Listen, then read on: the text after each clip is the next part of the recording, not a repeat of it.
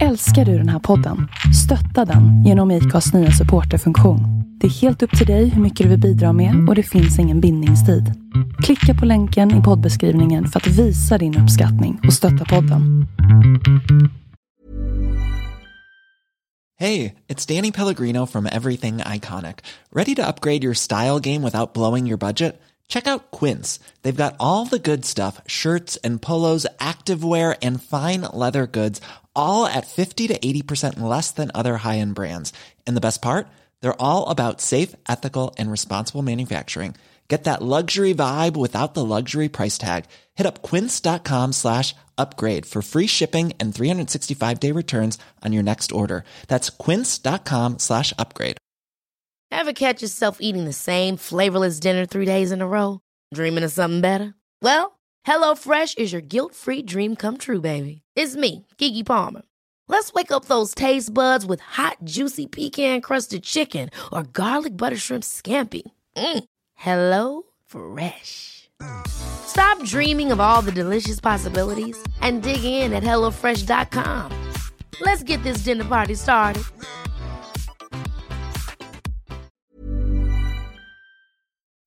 Det här är året då Ronald Reagan installerades som president i USA. TV-serien Dallas börjar sändas i SVT. Norge blir först i Norden med en kvinnlig statsminister. Och i Kristianopel så trampas 3 ungdomar ihjäl på konsert med vilka då? Inte Pearl Jam. Nej, Gyllene Tider. Aha. TV-kanalen MTV har premiär i USA. Och under hösten det här året så är det en sovjetisk ubåt U-137 som går på grund utanför Karlskrona på militärt skyddsområde. Och jag pratar då naturligtvis om året 1981 och vi är i juni månad. Du lyssnar på Tillbaka till dåtiden. Det här är Thomas Kushage och David Skola-Volpe.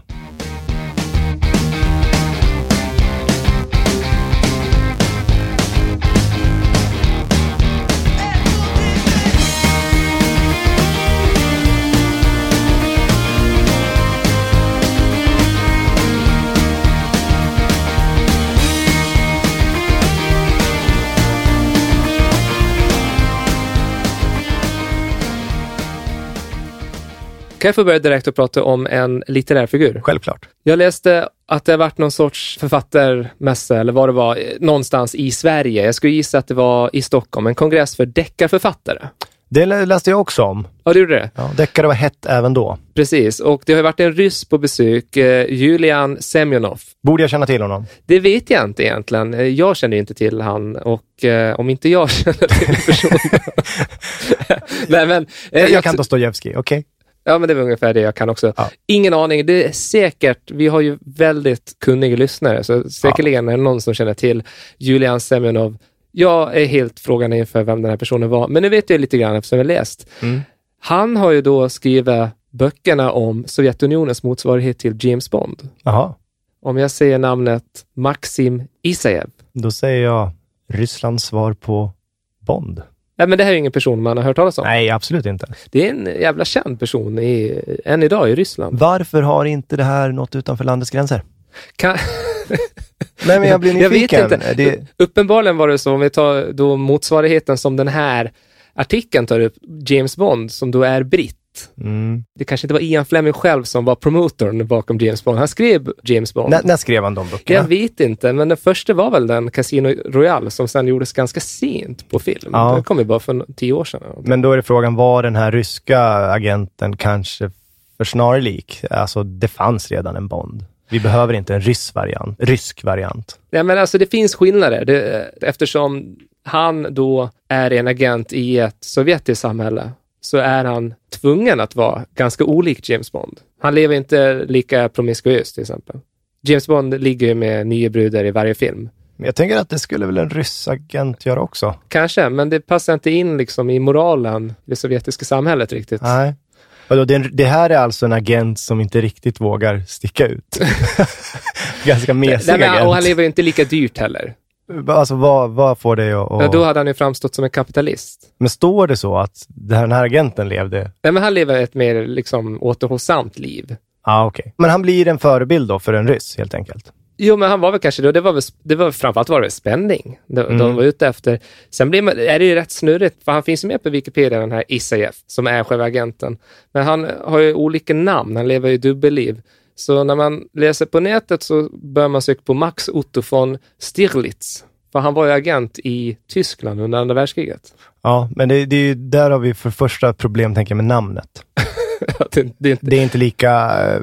My name is von Stirlitz. Nej. Max Otto von Stirlitz. You can call me Isaev. Vad sa du? Jag kommer inte ens ihåg vad han hette. Isaev. Bond är så tydligt. Isaev. Isaev. Du har ju rätt i det. Det är inte lika slagkraftigt namn som Bond. Nej. Bond är ju jävligt bra faktiskt. Ja. Prata om Rambo för något Det är ju avsnitt. nästan lik. Bond är ju lite samma känsla som Rambo, definitivt. Isaev och von Stiglitz, eller vad du sa. Det blir en tysk känsla. Ja, men Eller alltså, han var ju tysk, men... Nej, han var inte tysk. Han var ju bara spion. Han var ju spion, ja. Ja, men de här böckerna, det har gjorts film på dem, det har gjorts teater och tv-serier. Men det som står i den här artikeln, det är att det är ganska problematiskt att skriva deckare i Sovjetunionen eftersom det inte finns någon brottslighet där. Nej, just det. Han har ju varit som James Bond en person som återkommer trots att tiden har gått. Bond blir ju aldrig äldre. Nej. Bond fanns ju med för 40 år sedan och han finns med nu, han är lika gammal. Det är samma sak då med Isaev, eller om man så vill då Max Otto von Stirlitz. Det är inte alls slagkraftigt. Men det blir ju svårt då i ett land där propagandan säger att men vi har ingen brottslighet här. Hur ska man då göra med en sån här figur? Och då blir det ju så att man slåss mot nazister och kapitalister. Ja. Därav blir de ganska olika. Är det här någonting som var han ny? Hade han släppt någon ny bok kring den här? Nej, han var skitstor här. Rubriken är ju säljer lika bra som Marx. Jaha. Och det är såklart att de tycker det är kul för att den är Sovjetunionen och slänger in Marx. De skriver att han kan jämföras med, hans försäljning kan jämföras med Bibeln eller Kapitalet av Karl Marx. Så han har ju sålt en jävla massa böcker nästan. Ja. Det var inte så att du fick uppträffa på någon film eller hitta någon filmklipp eller... Du blir väldigt nyfiken nu på hur den här agenten faktiskt ser ut och hur han beter sig. Ja, jag har sett några gamla bilder, men det är som att se de här riktigt gamla bilderna med Sean Connery när han är James Bond. Det kanske finns nyare, uppenbarligen, för det här är sånt som går på tv idag. Lite så här skämtfeeling, men det är det väl kring Bond också. Jag vet inte vad det är för känsla kring Bond.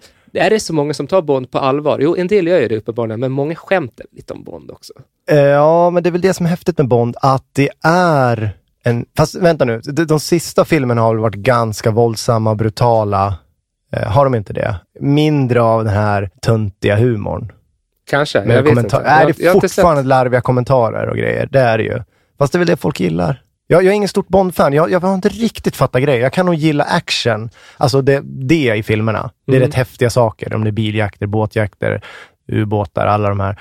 Men jag fattar inte riktigt tjusningen med det. Det är lite töntigt tycker jag.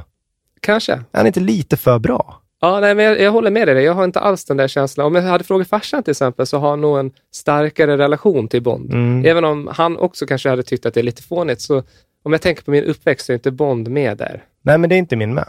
Eller? Skulle fan säga att Reidar Dahlin i Rederiet har spelat en större roll i mitt liv. Ja, tydligare. Faktiskt. Ja. Då är det nostalgi då? Det är väl det uppenbarligen. Och den här nostalgin kring Isaev finns i Ryssland idag. Och det gör ju också att den här jämförelsen mellan Bond och Isaev, även om de är olika, så verkar vara någon sorts kanon där de här liksom, de återkommer. Och jag läste en jätteintressant text på nätet om det här, att man har liksom gjort kopplingar mellan Isaev och Vladimir Putin. För Vladimir Putin var ju faktiskt KGB-agent i Östtyskland. Ja, just det. Hade han ett lika fräsigt namn? Kan man tänka sig. Nej, men Putin är ett bättre namn, eller hur? Har du sett den nya Putin-rullen? Ja. Alltså Putin är nästan i klass med Bond. Ja. Så hade det varit liksom bytt namnen där, och Putin hade då kanske inte blivit ledare för Ryssland om han hette Max Otto von Stirlitz. Nej, det tror jag inte. Namn är viktigt, det har vi varit inne på tidigare. Ja. Putin var i Östtyskland, och det är också så här att Putin har själv sagt att han är starkt influerad av de här böckerna. Han har till och med själv sagt i en intervju att en av de sakerna som verkligen han förundrades av, han var så imponerad av att en mans insats kunde vara så mycket större än vad en hel armé kunde åstadkomma. Att han är så imponerad av det är ju ganska talande för hur han själv har agerat som politiker. Ja. Så att den här Isaev, Det är kanske någon vi bör studera närmare. Kanske för att förstå Putin också. Nej, men jag tänker så här. Det är sommar snart. Det är typ sommar. Vi läser böcker på sommaren. Vi läser deckare. Låt oss läsa en rysk deckare. Den största agenten. Ja, varför inte? Ja. Av Julian Semyonov. Det är fel av mig att säga att jag inte fascineras någonting av Bond. Det är klart jag gör det. Det är en häftig figur. Och jag tänker att om Bond hade hamnat i den här situationen som jag ska beskriva nu, så hade han löst situationen. Det kan vi vara säkra på, för det gör ju han. Vi är på Stora Rödkobben. Det är nordost om Möja. Det ligger någonstans i kroken av Värmdö, alltså i skärgården. Ja. Det som berättas för mig här i den här artikeln, det är en ganska ruskig historia. Alltså en man har förlist med sin båt. Man beskriver när räddningstjänsten kommer dit så står han där ensam, frusen och utsvulten. Då har han varit förlist i 4 dagar på en öde ö ute i skärgården. Är det tur ändå att det är juni? Det är det ju, såklart. Ändå. Men juni vet vi ju, det kan vara tufft. Absolut, jag är inte avundsjuk. Ja. Han har förlist med sin motorbåt och för att överleva då så har han, till exempel så har han plundrat fågelbon och käkat upp de äggen. Vad håller du på med? Ja, men vad fan ska han göra då?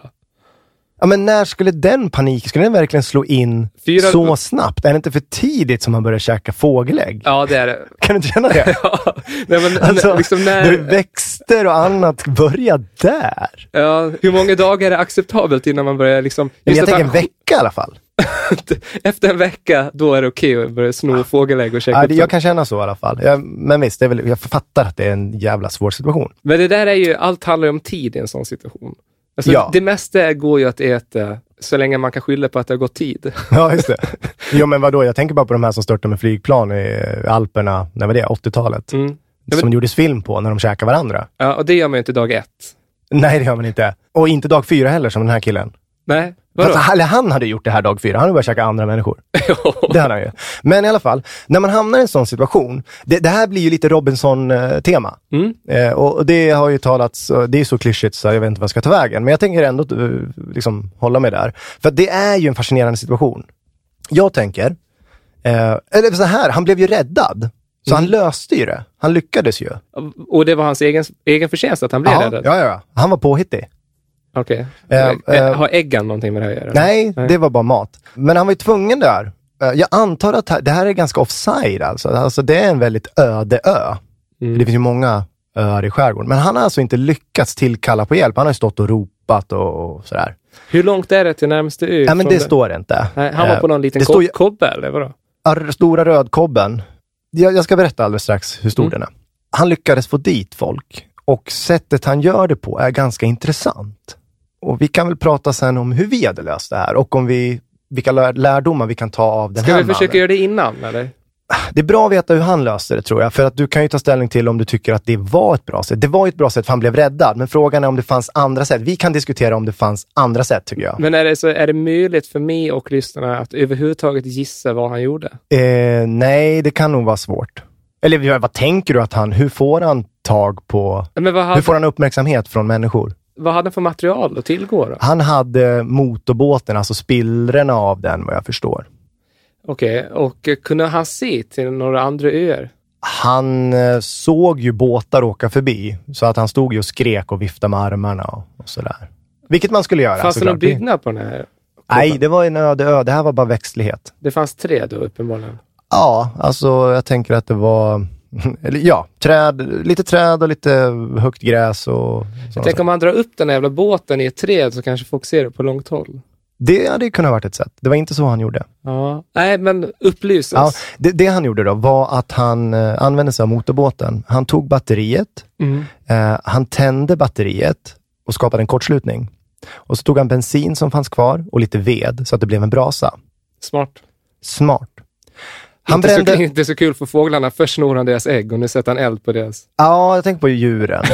Fast det får väl gå också. Den detaljen som ska läggas till här är att Stora Rödkobben är 250 gånger 100 meter.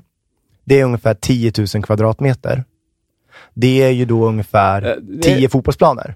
Bara en fotbollsplan är stor om man tänker att det är en ö. Han brände av hela ön. Så när de kommer dit så har han bränt ner all växtlighet som finns på ön. Det är svart överallt. Han står där i askan. Som fågel Fenix står han och väntar. Ja, men Han fick ju faktiskt uppmärksamhet så de kommer rädda honom. Ja, men det är inte ens klandervärt. Nej, men är det inte det? Nej, fast vad ska han göra då? Ja, det är det jag vill säga. Hade han inte kunnat göra andra saker innan? Alltså han ropar och står och viftar. Det är det första spontana man gör. Hallå, här är jag. Liksom så. Ja. Och det gör man ju några gånger tills man inser att de hör fan inte mig. För båtarna går för långt bort. Då tänder han eld på ön. Och det hela ön brinner av. Är inte det också att vara lite för drastisk? Nu tänkte väl han inte... Han tänkte ju inte bränna av hela ön. Han har förstört Stora Rödkobben i själv. Det är säkert så här skyddat område.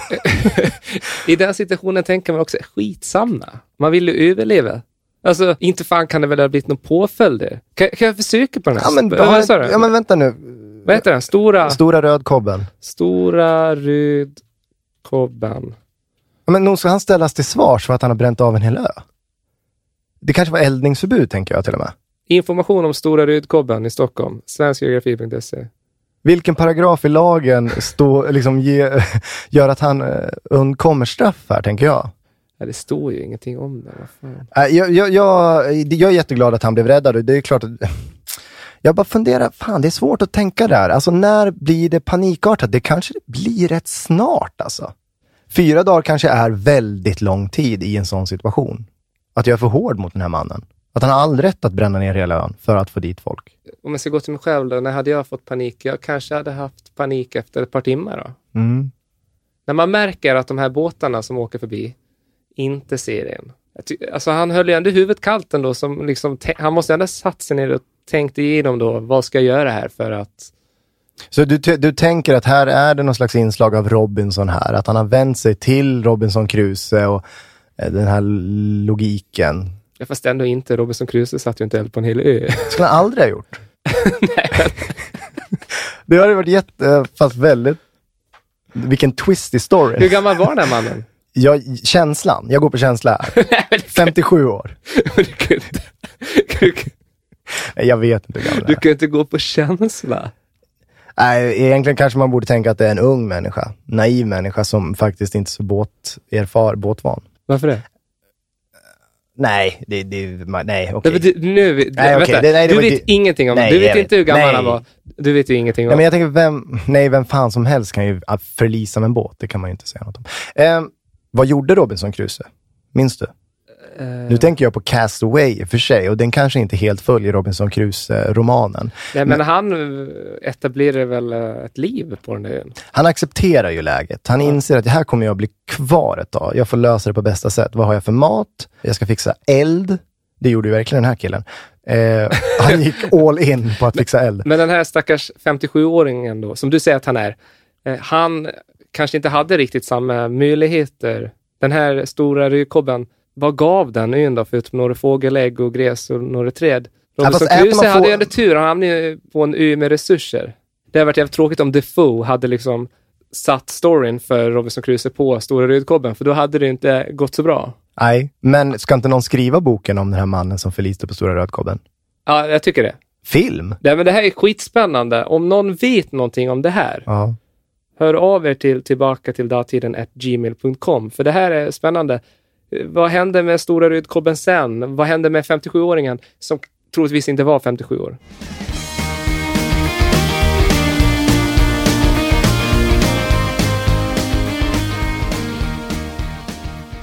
Jag tänkte nämna en person som var en kvinnokämpe. Kan vi börja med ett citat och se vad du får för reflektioner av det här citatet? Kvinnor är överlägsna männen eftersom de har tillgång till både styrka och kärlek. Männens kärlekslösa styrka däremot leder enbart till ondska och elände. Lite för jobbigt för att ta till sig, känner jag. Lite omständligt. Det var inte slagkraftigt. Nej. Håller du ens med om det? Ja, men om vi bara benar ner det till sin enkelhet. Ja, är det ta så, kvinnan först. Är det så här, är kvinnor bättre än män? För att kvinnor har både kärlek och styrka. Män har liksom enbart styrka utan kärlek. Och det leder till ondska och elände. Nej, så enkelt är det inte, skulle jag säga. Män kan känna kärlek. Ja, jag kan känna kärlek ibland. Det är ett väldigt populistiskt påstående. Jag skulle hävda att är jag en kvinnokämpe? Nej, det är väl kanske inte. Jag kämpar ju inte så jävla mycket. Men jag Du tror på kvinnan? Ja, men det är klart jag gör det. Tänker du att en kvinna har samma kapacitet som en man? Jo, det gör jag väl. Eller så här, troligtvis är det så att den här personen, om jag hade träffat den här personen som yttrade det här, hade hållit med om mycket. Men jag känner också lite avsmak när jag hör den här typen av... Det är ett populistiskt uttalande. Jag är mycket väl medveten om att de flesta krig och det kan ta våldtäkter och mord, alltså skit begås av män. Jag hade varit dum i huvudet om jag påstår att nej, det är inte män. Men? Aber. Ja. Det här är så himla förenkling av hur män och kvinnor fungerar. Jag vet kvinnor som kan uttrycka sig ondskefullt och ställa till med elände. Och jag vet män som är väldigt kärleksfulla. Ja. Det här spyr bara på bilden av vad som är manligt och kvinnligt. Ja, inte rätt väg att gå. Men det som är rätt i det här, det är i alla fall att vi diskuterar. Det är inte säkert att personen tyckte så här enkelt. Nej. Men om man då ska slänga ur sig ett nyanserat citat, då blir det inte så slagkraftigt. Men det där är alltså 1981 svar på Supersnippan? Kanske. Som jag får det på Insta. Ja, det är klart det är. Är jag feminist då? Jag vet inte. Är jag en kvinnokämpe? Man är väl ingenting för att man följer någonting. Den som sa det här, det var inte 1981, men det var en amerikansk psykolog vid namn William Moulton Marston. Det var en man? Ja. För att nå ut med sina feministiska idéer så bytte Marston identitet. Han blev serieförfattare under pseudonym. Vad håller han på med? Kallade sig då för Charles Moulton. Vad var syftet? Ja, den här Charles Moulton skapade 1941 Wonder Woman. Ja, fast han gjorde inte det helt själv, hörde jag här på P3 om dagen. Precis, för att... Du kommer komma till det? Ja, Wonder Woman är ju aktuell just nu. Ja. Men vad hörde du då? Ja, det jag hörde var att den här, vad hette han? Charles Moulton. Han och hans fru tog lite hjälp av en till kvinna. Så mellan 6 sätt så jobbar de fram den här superkvinnan. Alltså nu citerar jag inte helt exakt från Nej, det programmet. det är lite från höften. Ja. Men alltså de var 3 och det var någon slags, det var lite sex inblandat där. Ja, det är det här jag undrar. För det är lite luddigt måste jag säga. När jag läser om det här på nätet. Alltså Wonder Woman skapades som en motvikt då för att alla superhjältar var män. När var det här sa du? När skapades Wonder Woman? 1941. Ja, varför dyker det upp 81 här? Och det är 40 år senare. Alltså vad är nyheten om Charles Moulton? Det vet jag faktiskt inte varför. Det bara står en artikel om honom. Det står en artikel om... Det kan vara superhjälte. Jag minns inte vad det var för artikel. Men det står om Wonder Woman i alla fall. Men vänta nu, kan vi bara... Kom det någon film 81? Nej, det gjorde det inte. Men det kommer en film nu ju. Ja, men jag får för mig att det här är första Wonder Woman. Alltså första filmen. Jag vet inte varför det här var med 1981. Det var någon artikel. Jag tänker att, vad fan gör det? Det spelar ingen roll vad det var för artikel. Okay, nej, det gör det. Ja, men varför tjatar du? Ja. Som du säger, det var ju något intressant här. För att det var William och hans fru Elizabeth som skapade Wonder Woman tillsammans med älskarinnan Olive Byrne. Och den här Olive Byrne beskrivs som Williams älskarinna. Ja. Han fick ju barn med henne. Aha. Men hon beskrivs också som parets gemensamma älskarinna. Vad mysigt. Du är ju inte helt ute och cyklar. Nej. I din beskrivning av hur det gick till. Även om du... Jag fokuserar kanske för mycket på sexet. Ja, precis. Så gick det nog inte till. Och det är den här Olive Byrne som är liksom mest förebilden för Wonder Woman när det gäller utseendet. Till exempel hade hon några smycken och alltså vissa saker i hennes utseende. Men det är lite oklart där. De levde alltså tillsammans alla 3 och båda kvinnorna födde hans barn. Det är lite speciellt. Lite? För jag tänker här att det är 40-tal. Ja. De bodde tillsammans flera år. Båda fick barn med mannen. Man kan tycka att ja, men det här är väl fint. De ville väl leva så. Det finns en liten detalj som jag ändå tycker gör det hela supervrickat. Ja, vad är det då? Ett av barnen som han fick då med frun, Elizabeth, döptes till Olive. Det är frun tyckte att det var bra namn, så de döpte alltså en dotter efter älskarinnan. Alltså, vad är det här?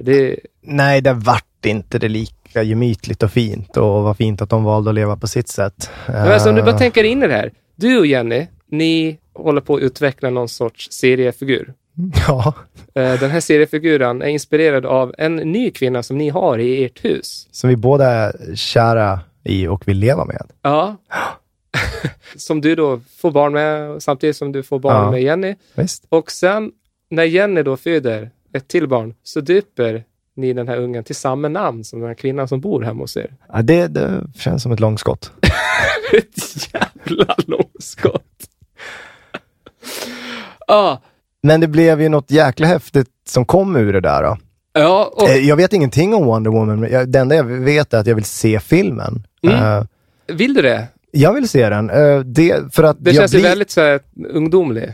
Alltså är det inte mest kids som gillar den? Nej, men jag tycker det är spännande att det är en kvinna bland alla dessa starka superhjältar som alla är män. Alltså visst, Catwoman får vara med ibland liksom, men hon typ smyger runt i någon svart dräkt och är lite sensuell. Alltså hon är inte jättehäftig superhjälte i den världen, tänker jag. Nej.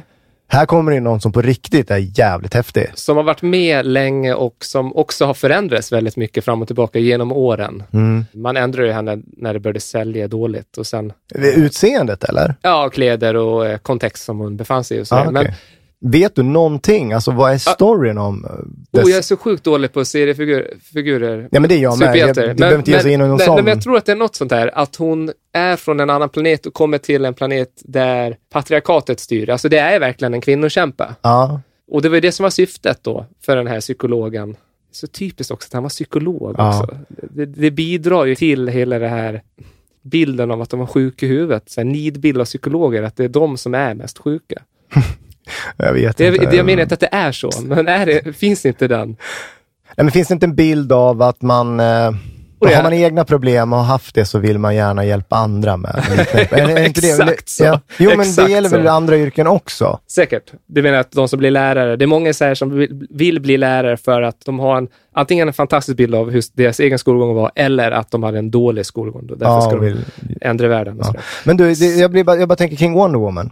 Jag ville bara veta vad hon kallas på svenska. Om det finns då, om du ser någon annat namn på henne än Wonder Woman. Eller om det... hon har översatts till olika namn på svenska så det blir lite snurrigt någon gång. Superkvinnan? Ja, och det stämde inte. Det blev något fel någonstans. Förlåt, vi var fastnade i det här. Han var psykolog och levde då med sin fru och en kvinna till och de hade allt det här. Det finns en berättelse som Majas pappa berättade för mig.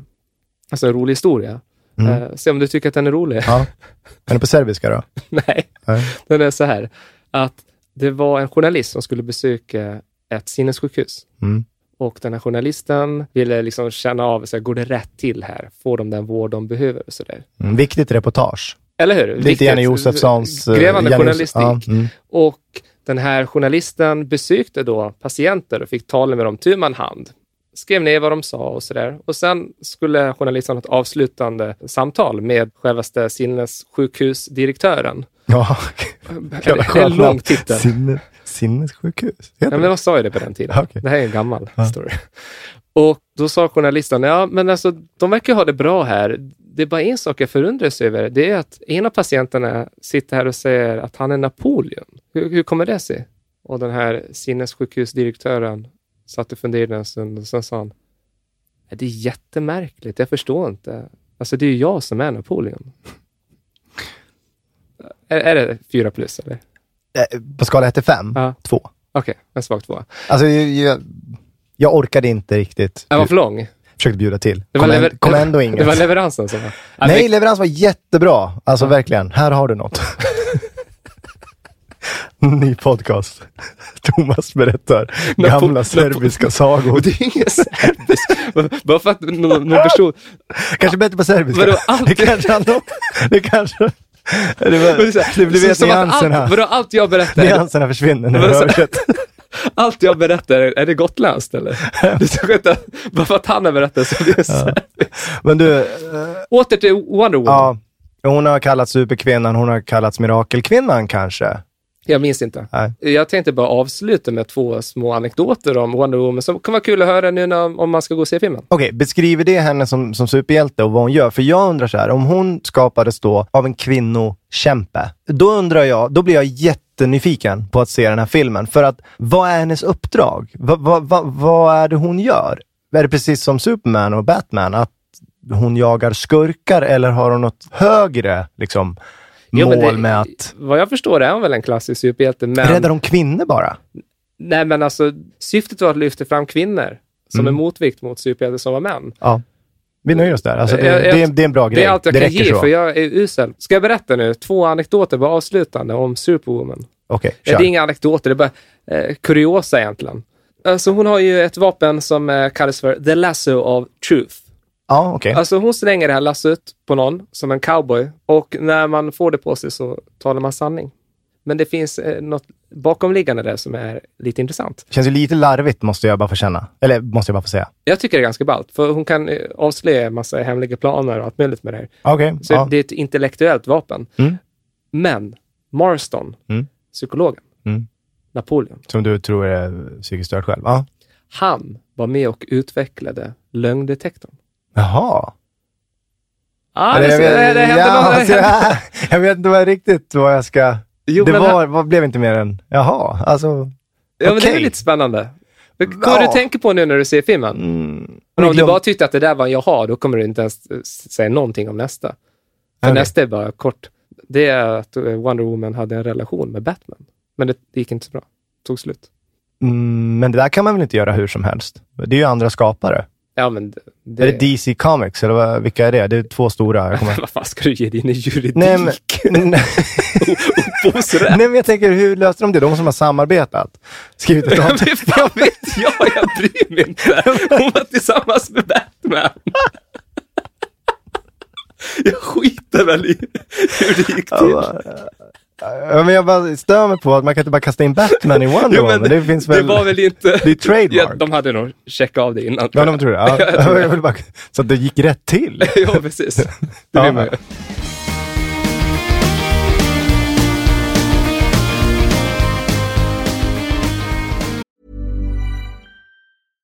Ready to pop the question? The jewelers at BlueNile.com have got sparkle down to a science with beautiful lab-grown diamonds worthy of your most brilliant moments. Their lab-grown diamonds are independently graded and guaranteed identical to natural diamonds, and they're ready to ship to your door. Go to BlueNile.com and use promo code LISTEN to get $50 off your purchase of $500 or more. That's code LISTEN at BlueNile.com for $50 off. BlueNile.com, code LISTEN. Hey, it's Ryan Reynolds, and I'm here with Keith, co-star of my upcoming film, If, only in theaters May 17th. Do you want to tell people the big news?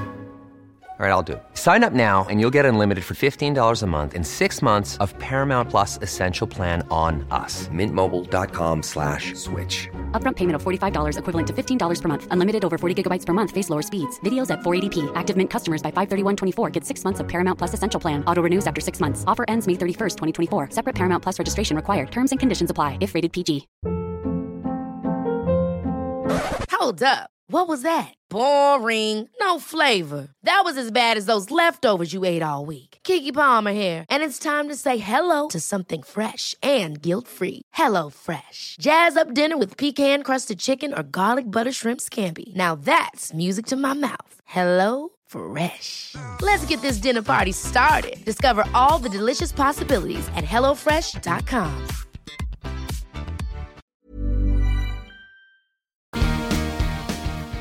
När jag satt och förberedde inför det här avsnittet blev jag fascinerad av den kontrast jag kan se mellan 1981 och 2017.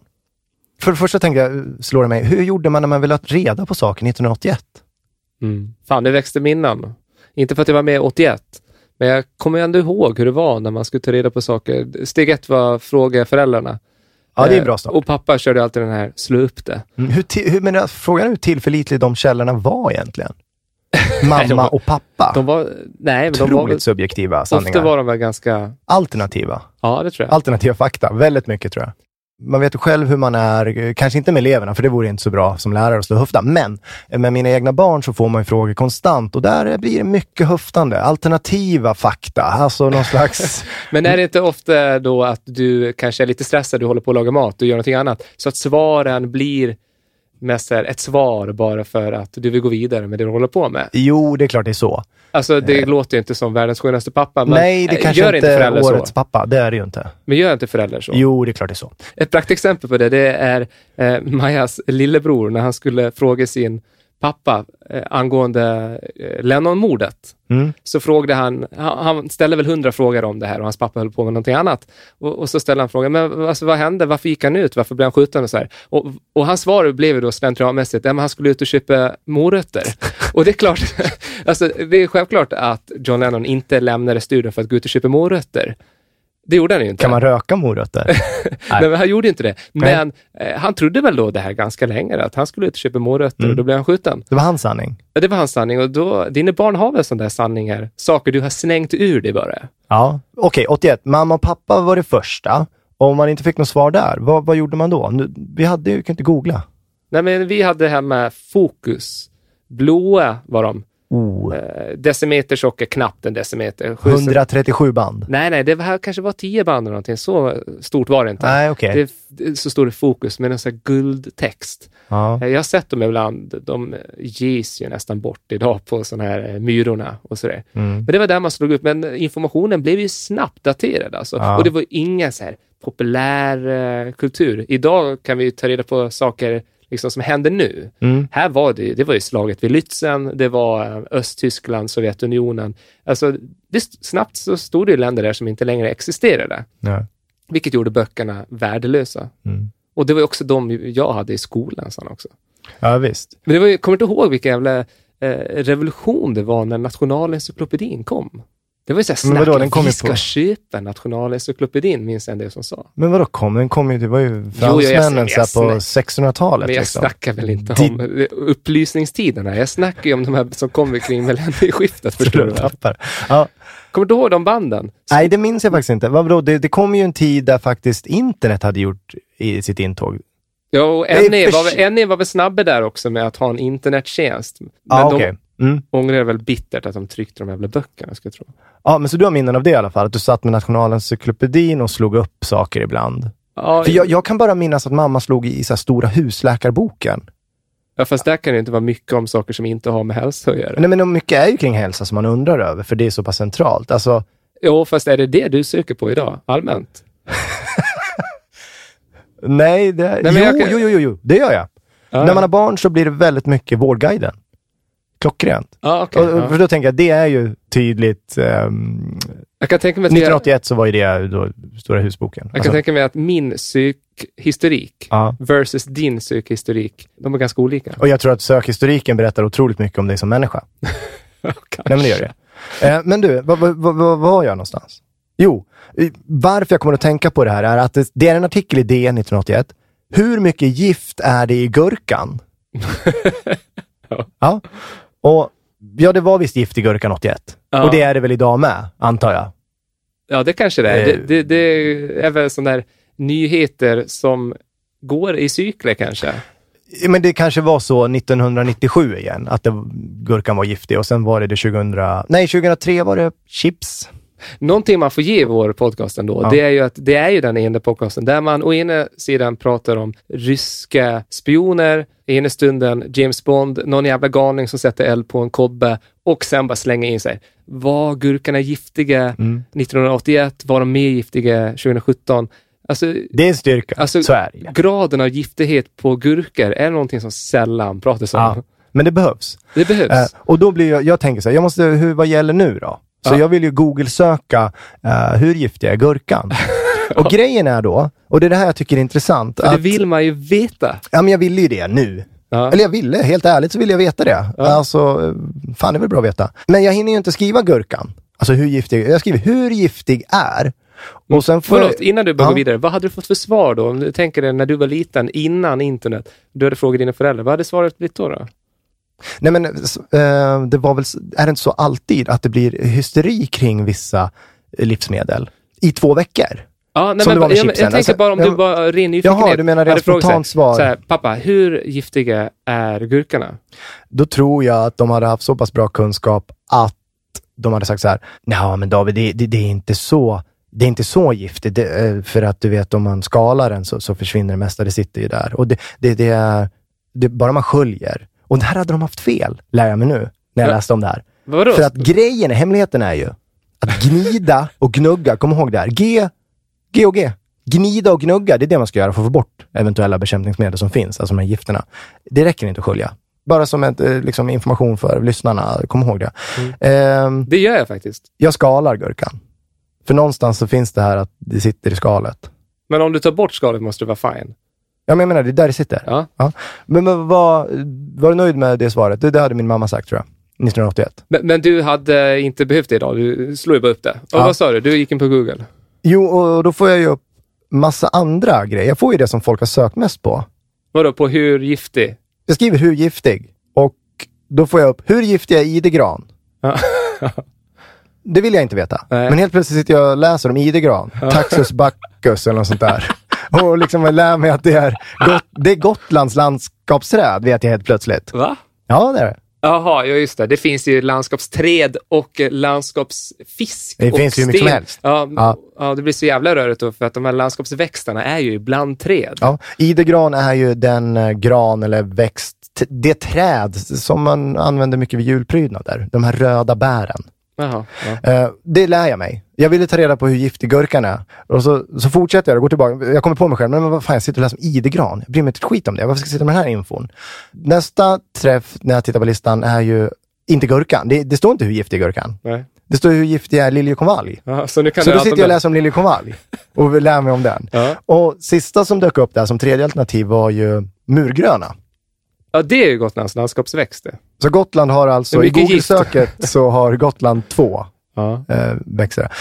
Det är en jävla kontrast mot 81. Det var väl det som slog mig. Jäklar vad information vi bara får utan ens be om det. Kan vi inte bara avsluta då och se vad vi får upp för alternativ om vi söker på vad som helst? Jag ska säga vad ska jag skriva? Ja, men jag kan hur ofta? Vad tror du kommer upp då? Hur ofta ska man ha sex? Du är så jävla sexfokuserad. Nej, det är inte ens det. Men jag trodde jag var liksom representativ jag tänkte för svenska det folket. Jag tänkte det också. Det gjorde alla lyssnare också. Nej, hur ofta ska man duscha? Alternativ 2, hur ofta ska man äta? Alternativ 3... Men varför frågar man det? Jag vet inte. Man äter när man är hungrig. Kanske för barn. Men kanske för att man ska ha sockernivåer. Skit, fan vet jag. Alternativ 3 är mycket märkligt. Hur ofta ska färdskrivaren kontrolleras hos en godkänd verkstad? Det var en skön blandningen då av vad svenska folket söker. Ja, och sen hur ofta ska man träna? Och sen hur ofta ska man byta sängkläder? Den känner jag mig lite träffad av ändå. Den skulle jag nog kunna Google-söka. Ja. Det är ett bra sommarnöje. Det är väl... Så, gå in och köpa början på en fråga. Sen har ni andra frågor som dyker upp som ni kan förkovra er i. Ja, och när ni inte läser då om den här ryska agenten, vad heter han nu igen? Issa säger jag, förkortning bara. Isafojev. Isajev. Ja, just det. Ja, men det om det. Vi hoppas att vi har gett er nya uppslag på tankar och vi hoppas vi inte så jävla mycket. Vi hoppas ni har haft en trevlig stund. Ja, det hoppas vi verkligen. Så hörs vi om 2 veckor igen. Ja, det gör vi. Tack så mycket. Tack. Hej då! Hej då! Fan vad den där är bra. Våran avslut.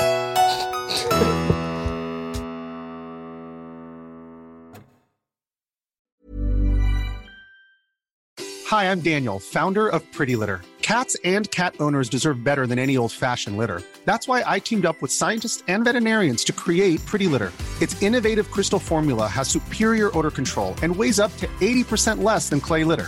Pretty Litter even monitors health by changing colors to help detect early signs of potential illness. It's the world's smartest kitty litter. Go to prettylitter.com and use code ACAST for 20% off your first order and a free cat toy. Terms and conditions apply. See site for details. Hey, it's Paige DeSorbo from Giggly Squad. High quality fashion without the price tag. Say hello to Quince. I'm snagging high-end essentials like cozy cashmere sweaters, sleek leather jackets, fine jewelry, and so much more. With Quince being 50 to 80% less than similar brands. And they partner with factories that prioritize safe, ethical, and responsible manufacturing. I love that. Luxury quality within reach. Go to quince.com/style to get free shipping and 365-day returns on your next order. Quince.com/style.